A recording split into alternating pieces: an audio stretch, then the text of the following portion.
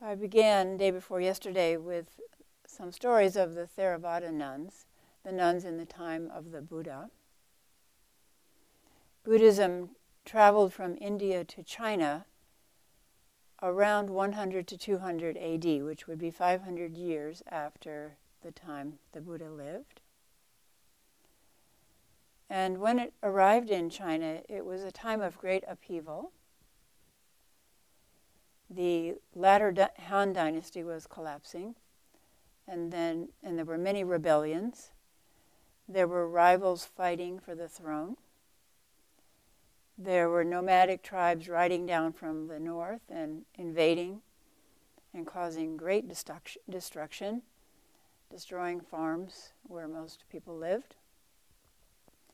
Families were separated. There were thousands and thousands of refugees. Might sound familiar. Famine and disease were widespread, and there was general social and political chaos. Eventually, northern China was lost to barbarians, and many Chinese had to flee to the south of China. And the country was then divided into many small states. Sounds a bit familiar. We have many states that seem not to be able to unite, cooperate. We have rivals for political power and so on. Fear of invasion by immigrants, fear of invasion by terrorists.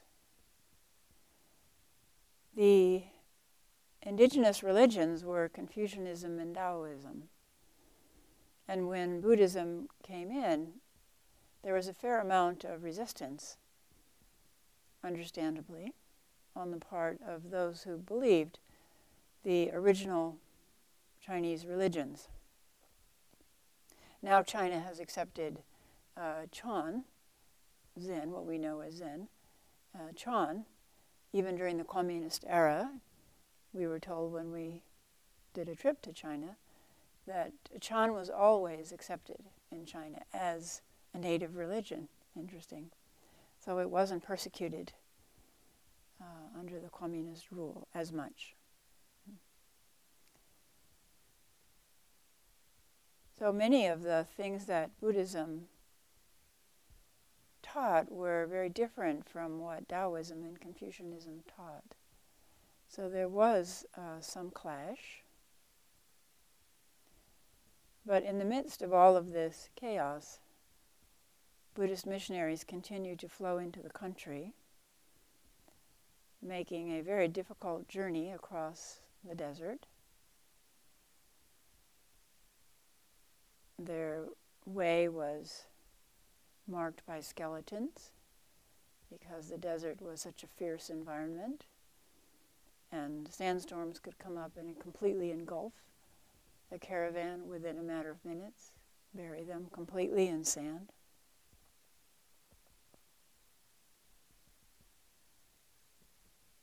So there's a whole history behind women as teachers in China or as ordained nuns in China. In India, there was a very strong belief that women could not be enlightened unless they became a man, unless they were reborn as a man. And there are many recorded prayers of women asking to be reborn as a man. And there's a statue actually in Japan that was commissioned by nuns who were of the Fujiwara family, so they were of the aristocratic ruling family, and commissioned this statue. And inside, when it was being restored, they found scrolls which included prayers that these nuns be reborn as men.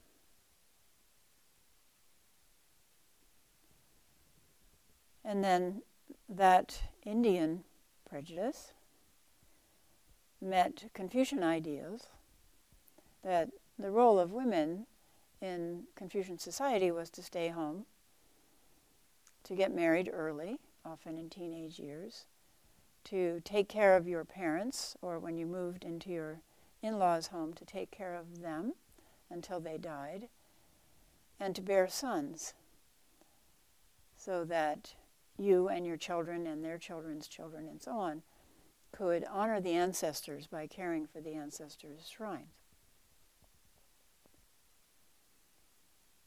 Also, there was a strong belief that the body was a gift and it shouldn't be desecrated. So you shouldn't shave your head, for example. You should endeavor to be beautiful, to give homage to the family and honor to the family.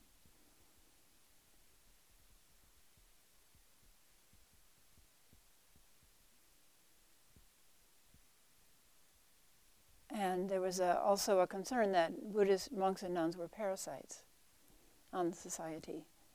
So the work ethic was very strong in China. In India, it was accepted that there were ascetics. This predated the Buddha.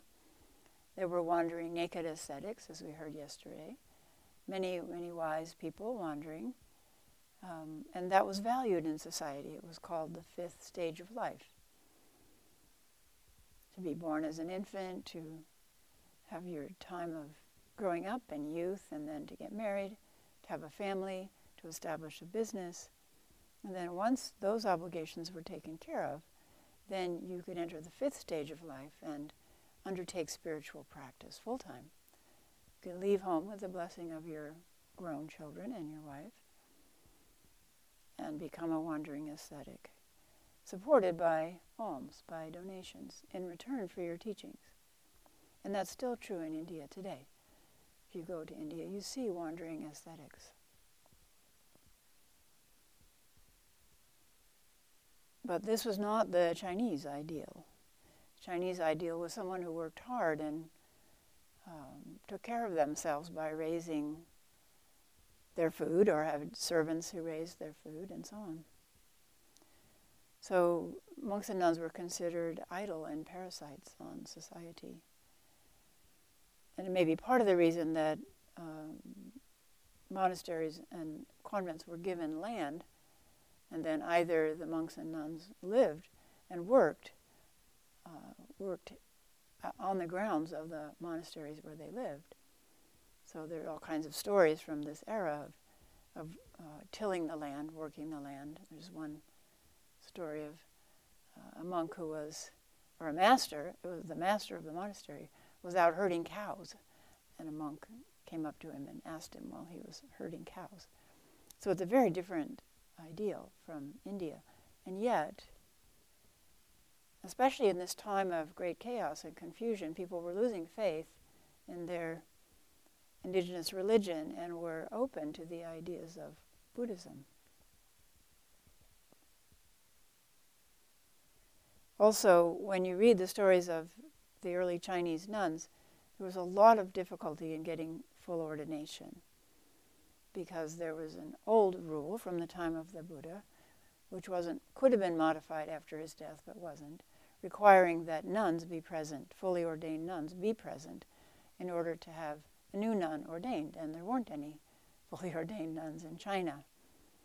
So a lot of the stories are of searching, of traveling great distances to find somebody from Western China or Far Eastern Europe, a missionary who could ordain women.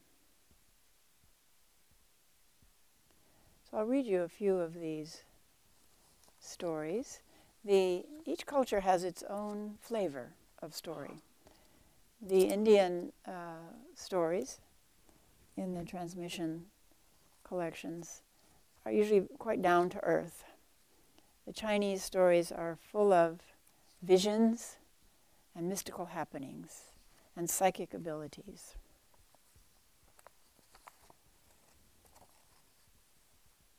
So this is from a collection of 70 stories of biographies of Buddhist nuns from the 4th to the 6th centuries.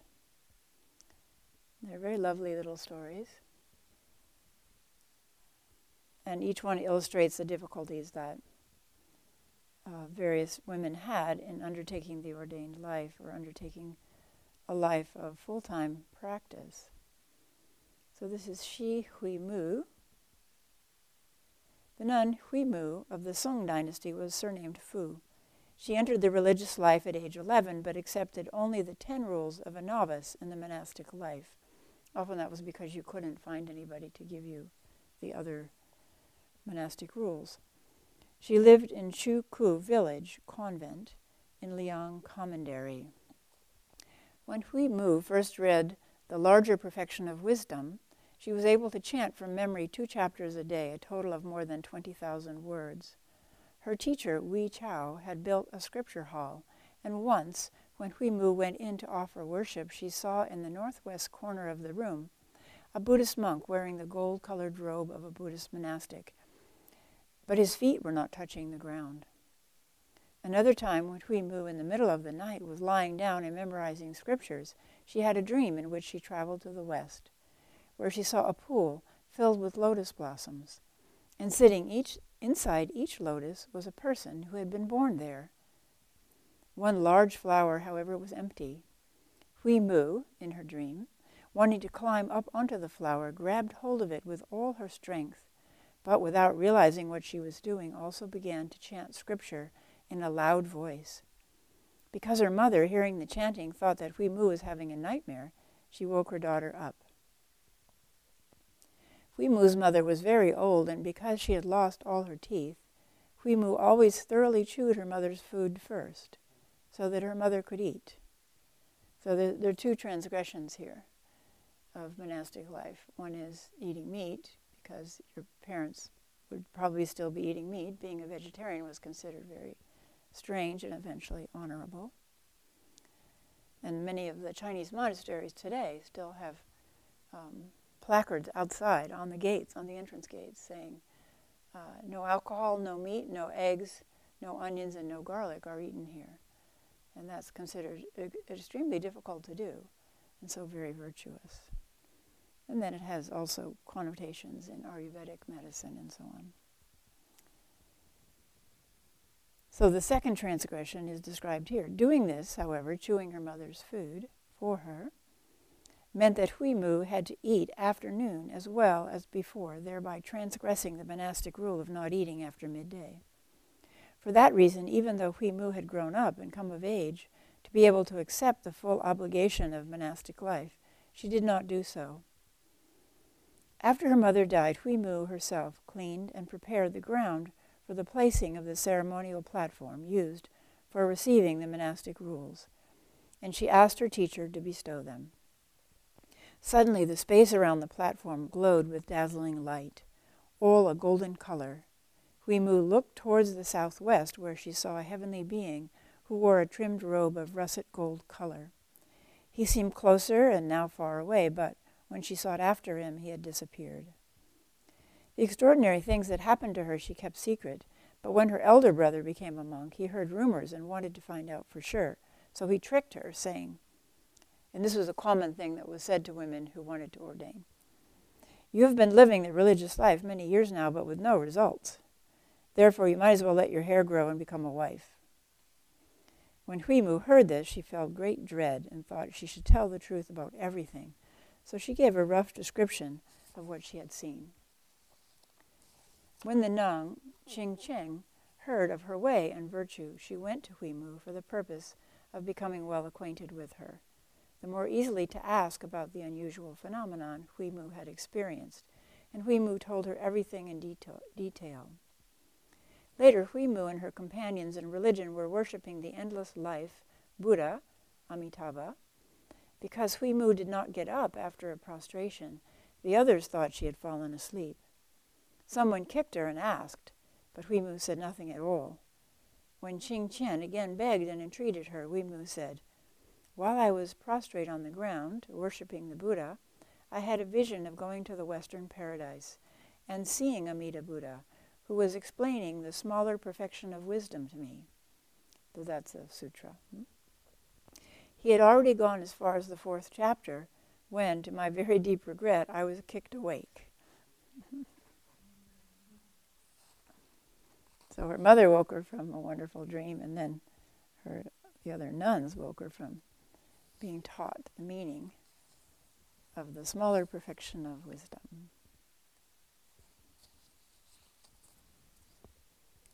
I'll read you parts of two more stories.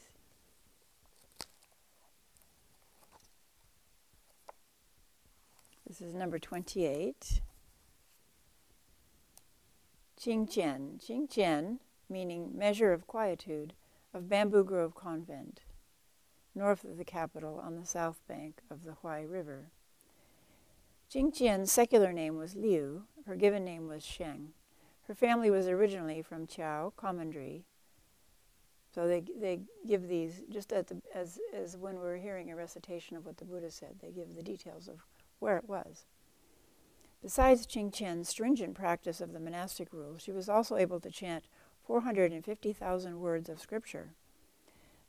The mountain grove next to the convent had no clamor or distractions, and in that fine location, Jingjian's mind roamed in the silence of meditation, cutting off forever worldly corruption and trouble.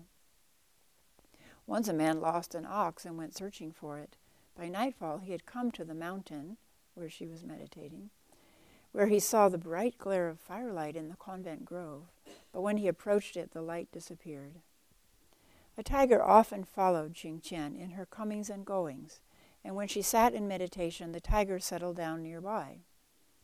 If one of the nuns in the convent did not make a timely confession of an offense that she had committed against the rules, the tiger would be angry, but after she confessed, the tiger would be pleased.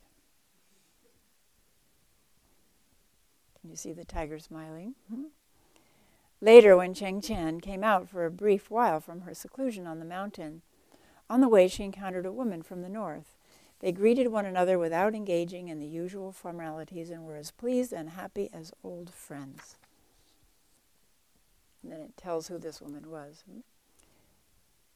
This woman's character was such that she particularly liked the Buddhist teachings. She had heard that in the south the way was flourishing, and when she was able to get across the frontier, she went as a refugee to this territory where she became a nun. So she was from the north, which was at that time ruled by barbarians.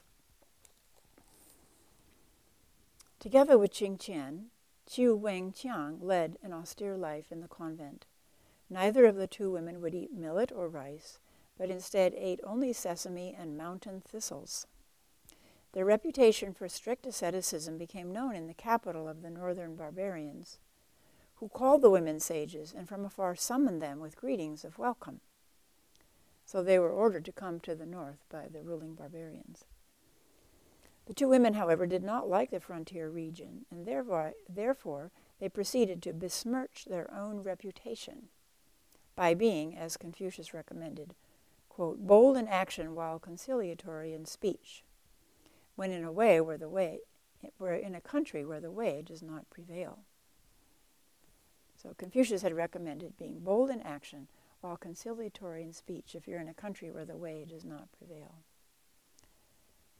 The barbarian host had prepared for them a meal of fine delicacies, which the women immediately gobbled right down, paying no attention to manners. Because of this, the ruler lost his former respect for them and detained them no longer. Jingjian and Wengqiang happily returned to their convent. Jingjian was 93 years old, free from any malady when she died. So there are many examples of women tricking people to get out of difficult situations,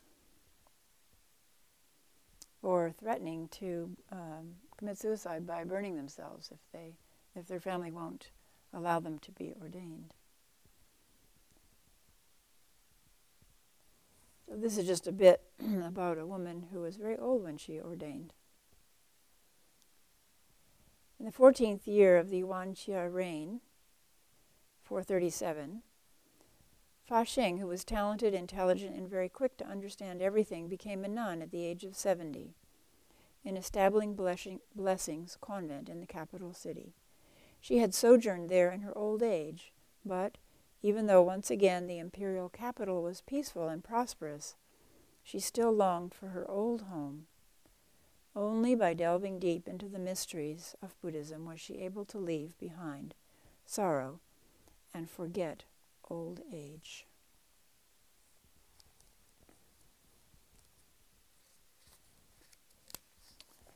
So those are some of the many lovely stories of early Buddhist women in China.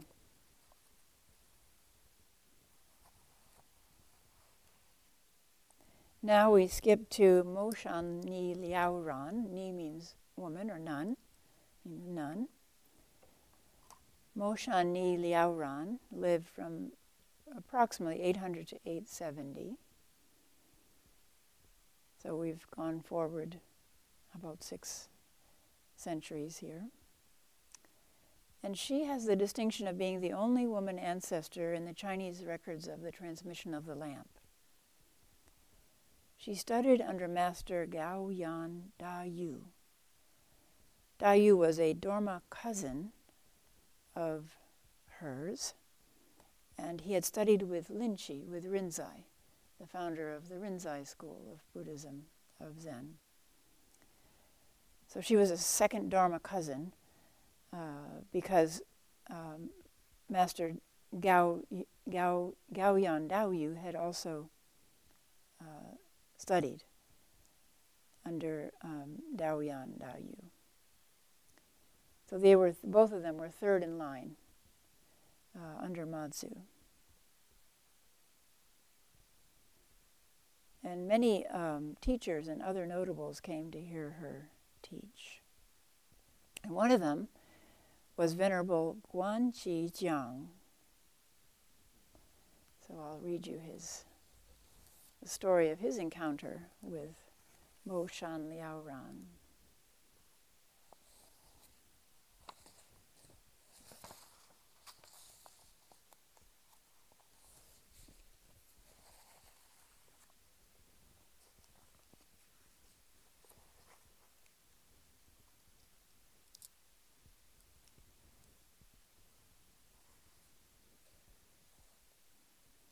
The Venerable Guangxi Jian came during his wanderings to Mo Mountain in Yunzhou and began by saying to the nun, Liao Ran of Moshan, if it is mutually acceptable, because the teacher is not lacking, then I will stay. If not, I will push over the Chan seat. So that would be somebody coming to the door and saying, well, I'll stay here if the teaching is good, and if not, I'm just going to knock over the teaching seat. So he entered the Dharma hall, and Mo Shan Liao Ran, hearing that this person had come, and this is what they were saying, sent the attendant to ask him, for what purpose is this elder come to this mountain? And Jiang replied, for the Buddha Dharma. Then Mo Shan Liao Ran went to the teaching seat in the greeting hall, in the audience hall, and sat down, and Jiang came in to formally greet her. Mo Shan Liao Ran asked, from what place did you come today? And Jiang said, from the crossroads. And Mo Shan Liao Ran said, well, why don't you remove your hat? So the monks wore a big hat to shade themselves from the sun, protect themselves from the sun. Why don't you remove your hat? And in one version it says that Jian hesitated for a while and then finally removed his hat. And one of the later comments is, the battle begins here. The battle begins here. So Mo Shan Liao Ran says, why conceal this? John had no reply. But he started bowing to her, and then he asked her, what is Mo Mountain like? So she's named after the mountain where she teaches, which is Mo Mountain, so that's Mo Shan Liao Ran. And Mo means the tip or the very top. So he's asking a Zen question, what is Mo Mountain like? And she replied, the peak is not exposed.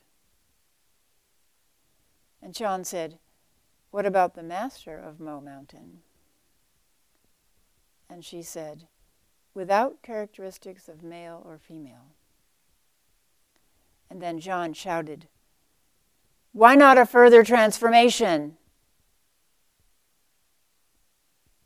And Moshan the Aran said, being neither spiritual nor demonic, transform into what? Thereupon Xian submitted respectfully.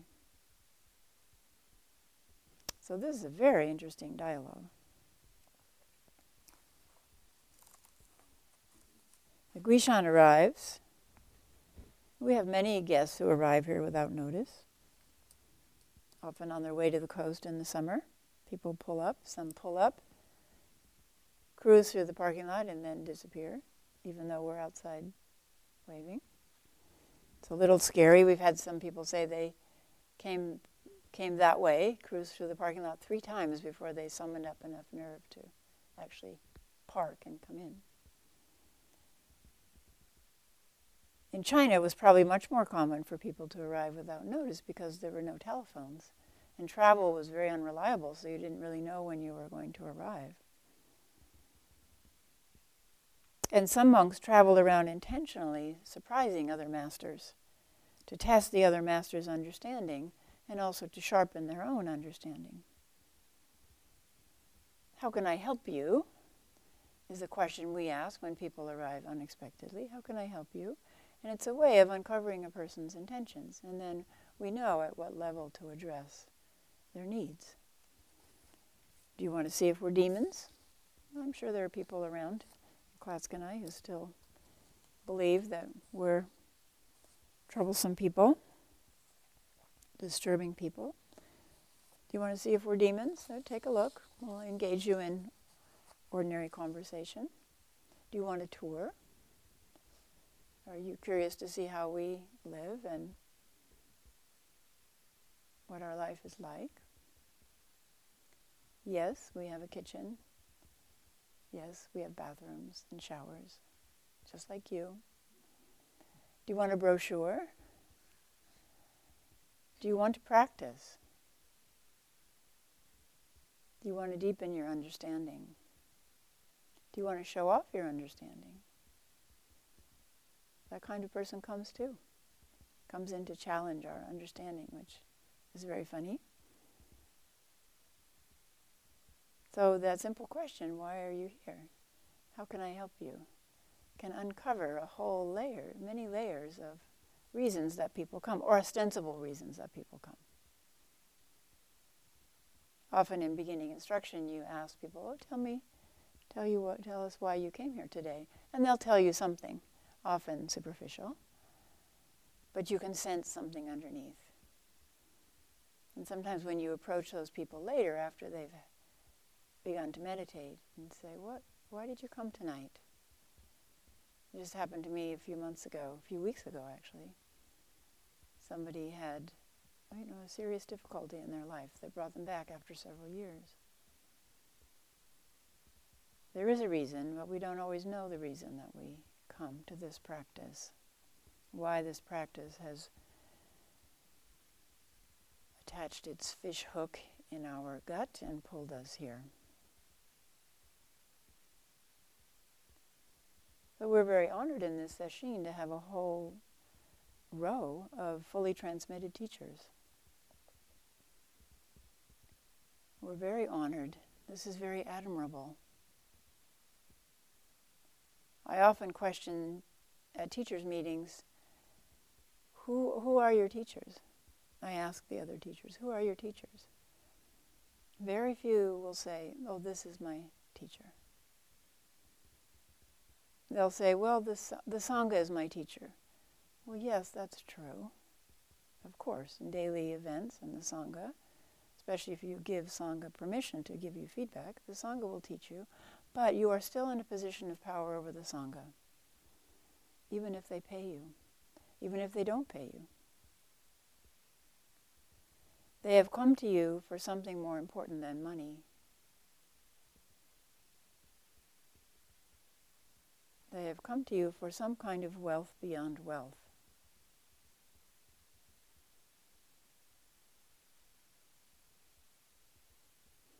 This practice depends on travel, a certain kind of travel, as Guishang was doing. Traveling over and over again to a place of vulnerability and don't know awareness. Don't know awareness. Where the self is completely withdrawn. It has many names. The dark cave is one. Remember Sita, the old woman, the Buddhist nun, in the time of the Buddha, who said, "Though I am thin, sick, and I lean on a stick, I have climbed Vulture Peak." Robe thrown down, bowl turned over, leaned on a rock. Then great darkness opened.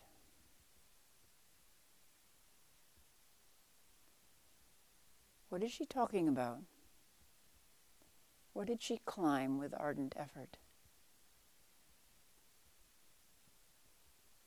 Robe thrown down, what was cast aside?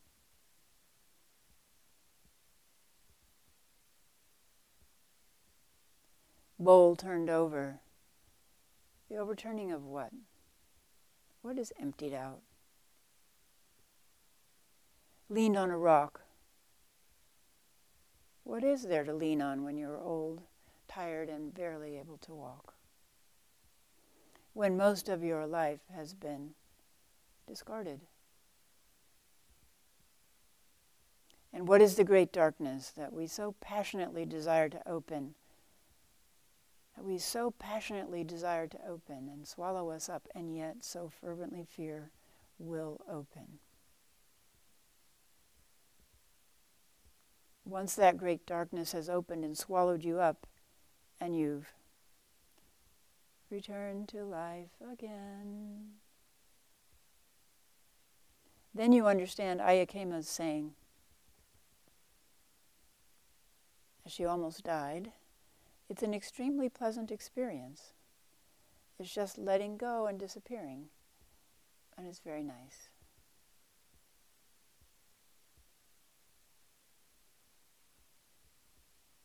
Are we willing to disappear now? To really let go? We will disappear. 250 years, probably not a single one of us will have a name that's remembered. Possessions completely dismantled, dispersed. Dust. What remains after we've entered that great darkness? Problem with being a teacher is that we get put in that place of, I do know. And we can begin, even subtly, to begin that we do know.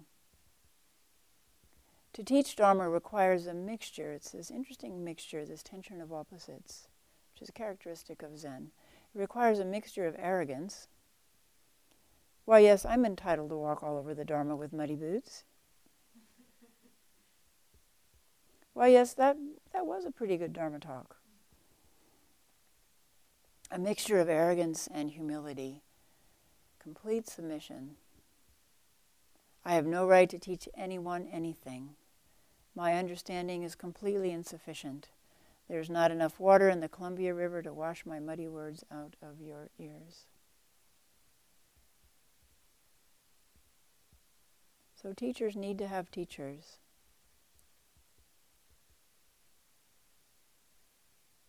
We all need someone we're accountable to, whose instructions we take in and work with even when those instructions are hard to follow. Someone who can watch us for arrogance, can encourage us when we become too humble and reluctant.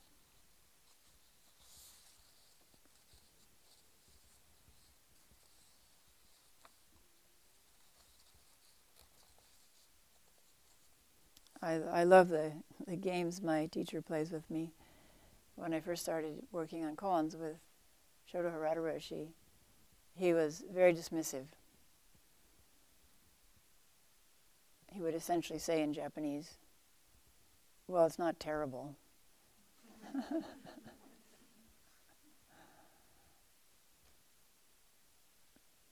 Koan study is very frustrating because you're put down again and again and again. So you have to keep digging and digging into the koan, digging into your experience, revealing it in the koan. So for many years he was very dismissive. And then he switched, and now he's full of praise, which is kind of sickening. But it's all a test. It's a test of praise and blame. It's a test of not just equanimity, but steadiness. Steadiness in practice, not to be moved or pulled about.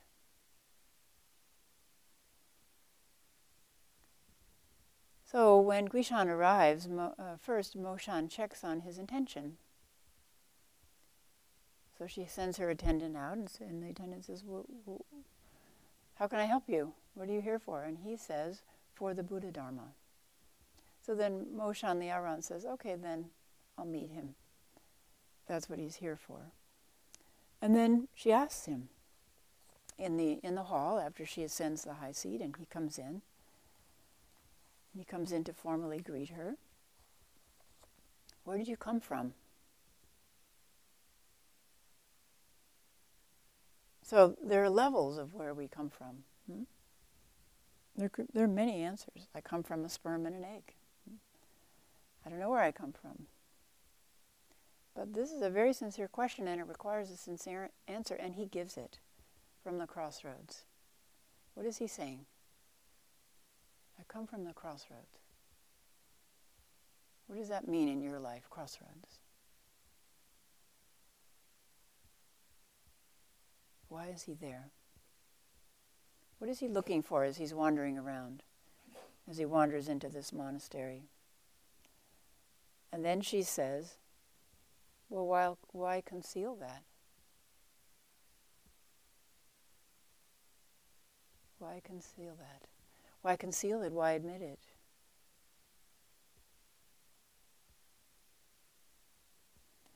So then she says, why don't you take off your hat?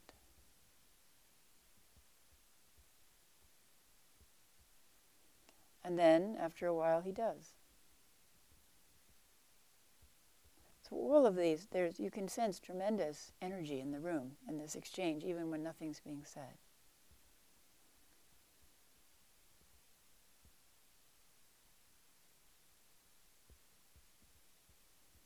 So then, he bows to her.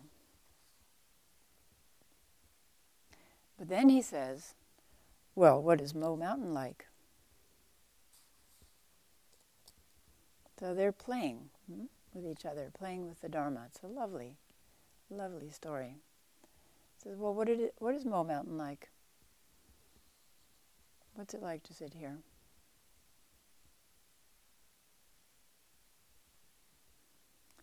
And then she says, well, this peak is not exposed.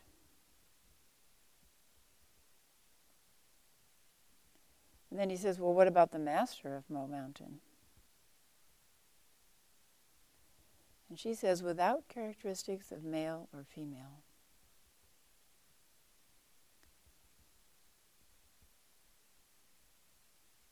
Without characteristics of male or female.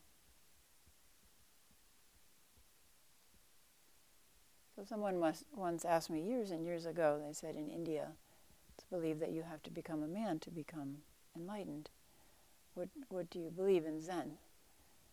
And I said, well, we believe that you have to become fully a man, fully a woman, fully both, and fully neither.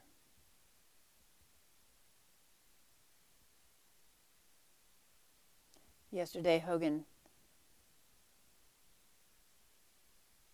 gave a very cute story of Miss Bodhi and Empress Wu.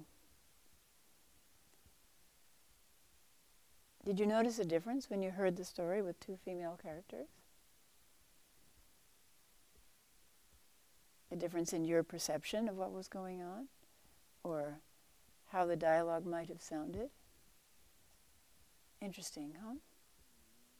So that's a very interesting exercise to do, to change some of these koans into women without having to dig for koans that actually involve known women.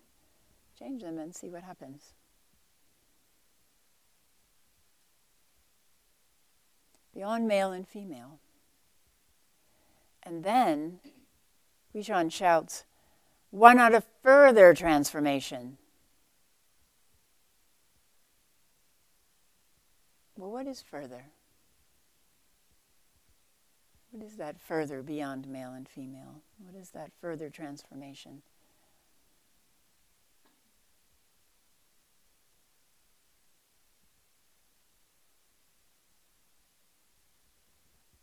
Hakuin Senji's Dharma transmitted student talks about further study beyond enlightenment. How long does that go on? Oh no, I thought enlightenment was the end. I thought I'd be finished, like, oh yeah, okay, accomplished that, what's next? Oh, bungee jumping, okay. So then she says, being neither spiritual nor demonic, transform into what?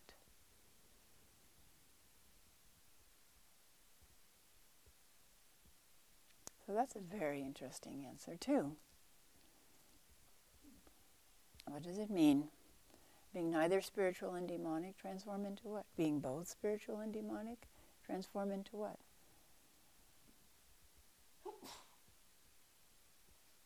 Thereupon, Guishan submitted respectfully, staying and working as the head gardener for 3 years and studying with her. And later Guishan, Guanxi Jian said, I received half a ladle at Father Linji's place, his original teacher, his root teacher, Rinzai, and half a ladle at Mother Moshan's. Since I took that drink, I've never been thirsty.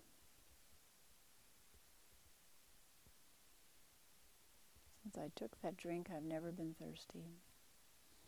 We have a few more records of dialogues with Moshan Liaoran. This is one. A monk came to visit, and Ron said, very tattered rags. And the monk replied, even if that were the case, it's still a son of a lion. And then Moshan said, well, if it's the son of a lion, why be ridden around by Manjusri? Because Manjusri rides on a lion. So what is riding us around? And the monk had no reply. And this other little dialogue, which is very sweet. A monk asked, what is the heart of the ancient Buddhas like? And Ron answered, the world falling into ruins. And the monk asked, why the world falling into ruins? And Ron answered, it certainly does not have my body.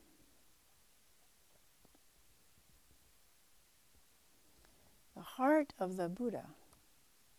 What is the heart of the ancient Buddha? The world falling into ruins. How does that apply to us today? To this world that we're living in now. The heart of Buddha nature is to fall into ruins? Is that what it means? That the heart of Buddha nature, of discovering our Buddha nature, is to fall into ruins? Or does it mean falling into ruins is exactly Buddha nature? The world falling into ruins is exactly the manifestation of Buddha nature? Every instant and instance of all of the complications of the world that disappoint us and distress us, is that exactly the ancient Buddha? And when she says, it certainly does not have my body, what does she mean? What anxieties for the world capture your mind?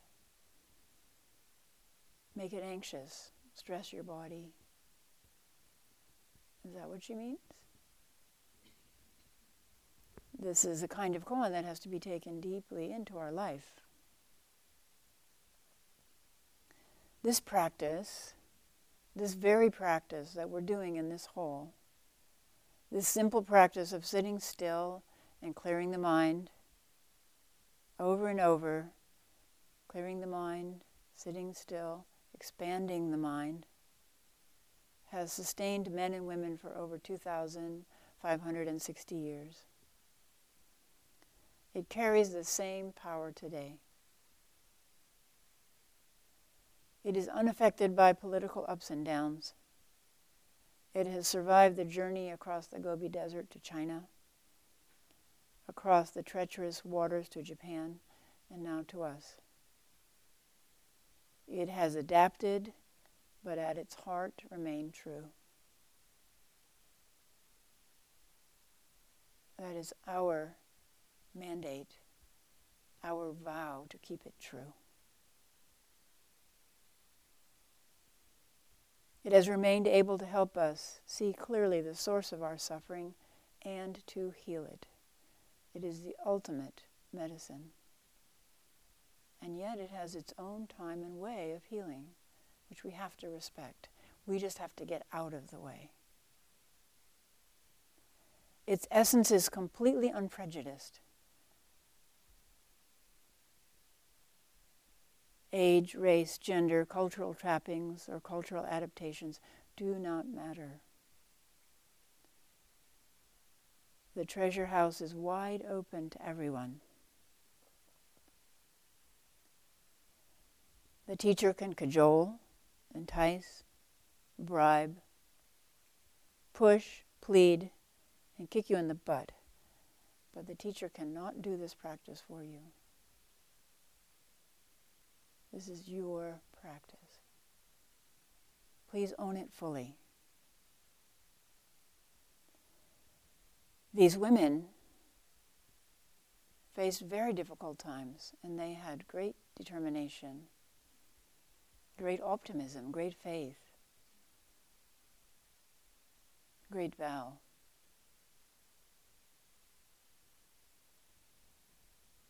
To open the treasure chest within you, you only have to sit long and soak in stillness, silence, peace, and essential goodness. And that stillness, that silence, that peace, that essential goodness is you, is your own being. Don't let it be covered up.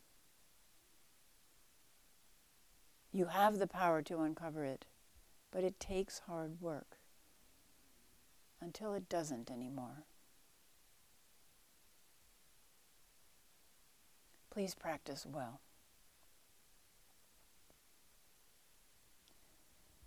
So we're now going to do outside walking meditation, because we're not doing Sanzen this afternoon or tonight. So if you would, as we take this, we'll do just a short kin in here and then maybe no kin in here, and go and get some shoes and jacket. You won't be tromping through the mud, but you'll be walking on paths. But you'll need a jacket. You can also take a Zendo blanket as long as you keep it on your shoulders. The pace will be slow. It'll be about 20-25 minutes, something like that. There may be a pause to do some standing meditation, but not a long pause. So everyone, please participate and refresh yourself by doing a long walking meditation. Thank you.